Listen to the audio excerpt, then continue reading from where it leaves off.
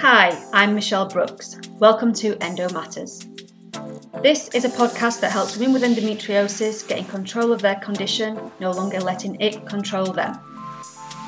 I'll be asking you, the listener, what help you would like and giving you tips on how you can live a better life with endo. After all, endo does matter.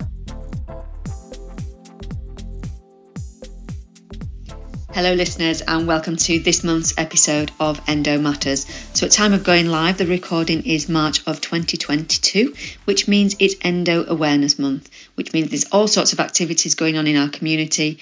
And what I've done is a series of 4 different podcasts this month, short little snippets. And what I'm going to do today is kind of summarise the other 3 that I've done this month and have a little bit of a rant really. I don't really do rants. I don't really put out my views very often, but I think it's very important for me to, as somebody who works with ladies with endometriosis and someone who's got endometriosis and feels very passionate about it, that I put my point of view across. And some people might not like these points, some people might disagree with me, and that's absolutely fine. Everybody's got their right to an opinion. But my opinion about this, I feel very, very strongly about. So I've covered in the last few podcasts in the series, I think it's podcast 15 to 16, 17 and 18. So if you want to go and have a little look back over those, you can do. But the first one I covered was about mental health and endometriosis. And it's something that is massively, massively overlooked. We, yes, get diagnosed with a condition that is mainly linked to a woman's problem, and we're told, I've talked to many women who've been told that it's just a painful period, which it definitely isn't, and that really riles me. And we, to a certain extent, can get help with our symptoms, not very much, I would admit, but to a certain extent, if we want to go looking for help with our symptoms, we can find help. But I think with the mental health side of it, it's massively overlooked. You know, they see it as a gynecological problem, so it's just a physical problem. It's a medical problem. But nobody thinks about the way it affects you in your head, in the way you feel about yourself. You know, so many women I speak to with endometriosis have this common running ground of, I don't like the way I look. And that will start with the bloating issues, the stomach being distended, us, you know, feeling very, very, you know, I can't put it into words, just really lethargic and just, yeah. Sometimes I've been in the past really so tired that I've not even had the energy to get in the shower. So again, that plays on your physical, the way you look and feeling of how the way you feel. And yes, you know, when we feel these bad thoughts about ourselves, the self-worth, the feeling of like not being worthy of like having an answer from a doctor, even just this feeling of really feeling crap. That's the only way I can describe it. You just feel crap about every aspect of your life because, again, your stomach's distended. You don't like the way you look. You don't like the way you feel because you're in pain. And this all affects your head. And I've been guilty in the past. I wouldn't say this has been a reality for quite some time, but not actually wanting to step foot out the door because I've not felt great about the way I look and about the way I feel, and not wanting to be around other people in case they recognise these things in me. And it seems preposterous now to actually think these things, but it was a reality for me at one point. And a lot of women, as I say, I speak to, it's the same thing. I don't like the way I look. I'm not going to go to this event because I don't like the way I look. I'm not going to this event because I'm in pain. All of these things, again, play on your mental health because whilst you're not going out to these things, you're enclosing yourself in the house and not seeing anybody. And again, that's not great on the mental health. So it's a massively overlooked area. And again, you can tell in my voice that I'm getting very annoyed about it because it really winds me up that it's not recognised as something that needs addressing.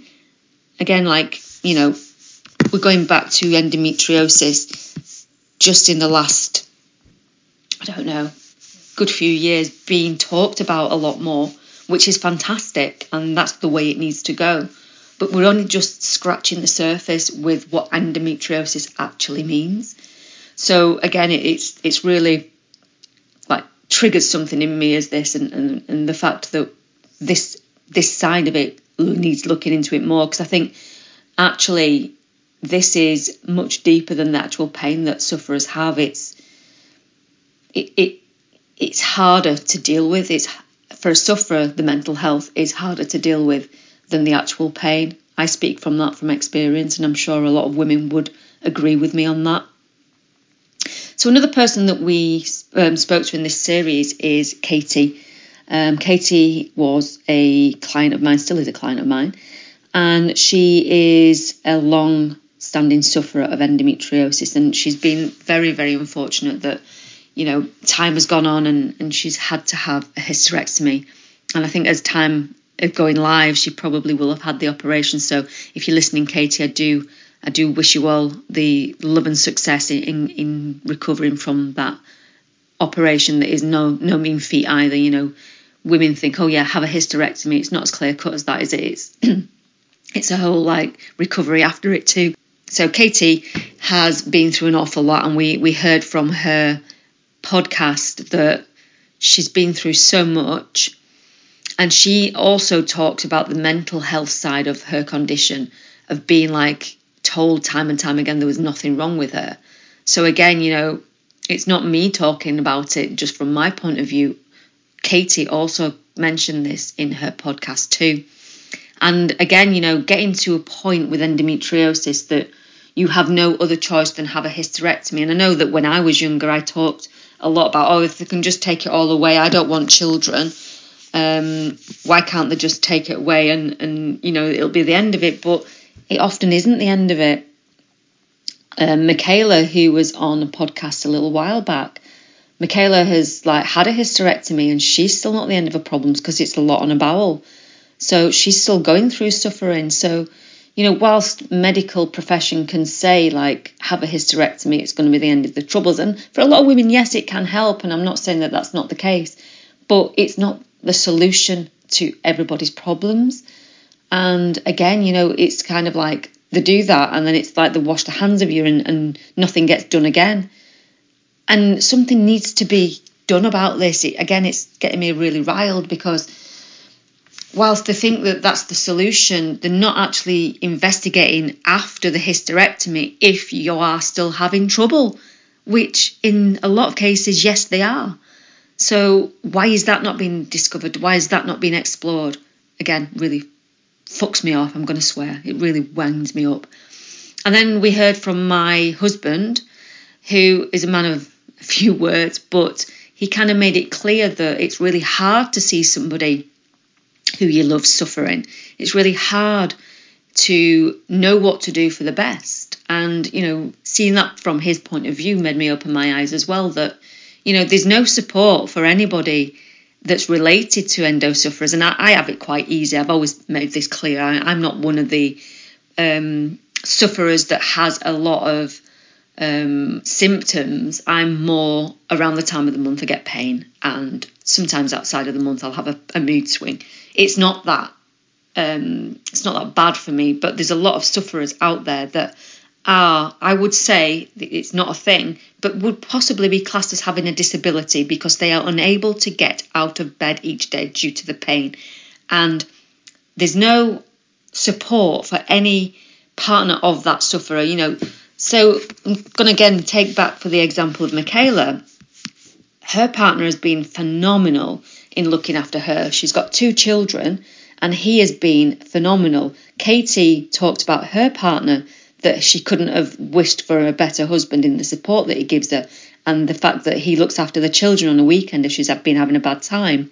Again, these partners of sufferers are amazing. I talk about my husband, he's amazing.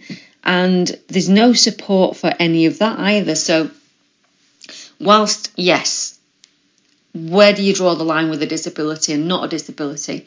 But for these people who've got stage 4 endometriosis that are more or less bedbound, that maybe get out of the bed a couple of days a month, you know, let's be realistic. Why is that not classed as some kind of disability? And why is there not support for partners of sufferers who have it that bad? And again, it blows my mind, makes me angry, gets my back up. So again, I said at the beginning of this episode that it was going to be a bit of a rant, and it is a bit of a rant. Diagnosis time, again, it doesn't seem to be going down. You know, when I first was diagnosed, they were saying at that time it was 8 years between first presenting symptoms and getting a diagnosis. Mine actually took 17 years, so mine was well out of that average. But since like then, so when I got my diagnosis, we're going back, 12 years ago? 13 years ago? Something like that. But the average at the moment is 7.5 years. It's not going down. The average is not going down. And why is the average not going down? Is it funding? I understand funding. But are women presenting themselves, because they get fobbed off so much, saying that it's just a painful period, get yourself a hot water bottle and a couple of aspirin?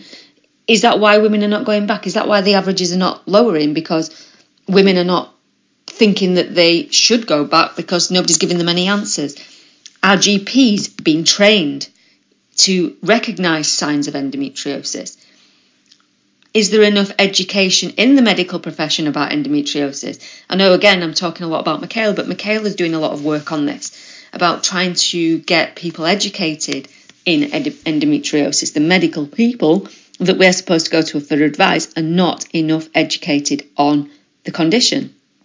So again, is that something that needs to be done? I'm flying all these questions out here. I don't have the answers. I just hope that in my lifetime, I do see some of the answers to some of these issues that I'm outlining here. So again, if you agree or disagree with any of this, then do please get in contact. I'm up for a debate on this. I'm up for anybody who challenges me, and up for any kind of discussion about the way forward of how we can, as a community and as sufferers, help to get the next generation of new young women coming through that have got this condition better help, better understanding, being listened to, and if they're in a partnership, for their partners to have some outlet as well, because it's not easy for them to live with somebody at this point. So that's all I've got to say today. Again, I hope that some of it rings true for some of you. I hope that if you are a sufferer, that my ranting as well, you got something from that. And if you've got any ideas of how we can move forward and try and get some of these things in place, then again, I'm all ears and open to suggestion. So I hope you've enjoyed the episode. I hope you've enjoyed the last year of our podcast, because we've been going a year. If you want to go back and listen to any of the other ones, they're available on Spotify or Apple Music. So I would appreciate listening to any of the issues that I've raised in any of the podcasts.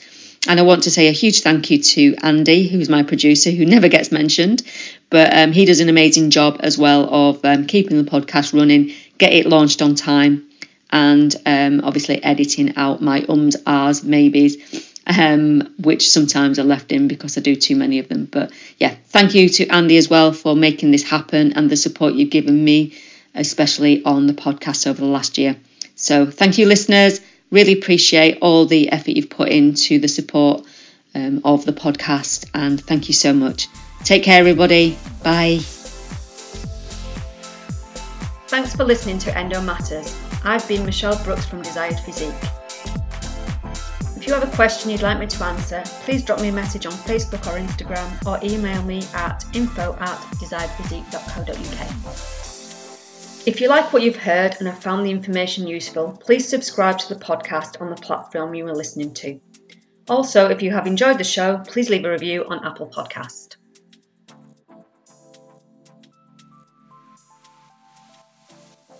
Endo Matters is recorded and produced by Strength in Media.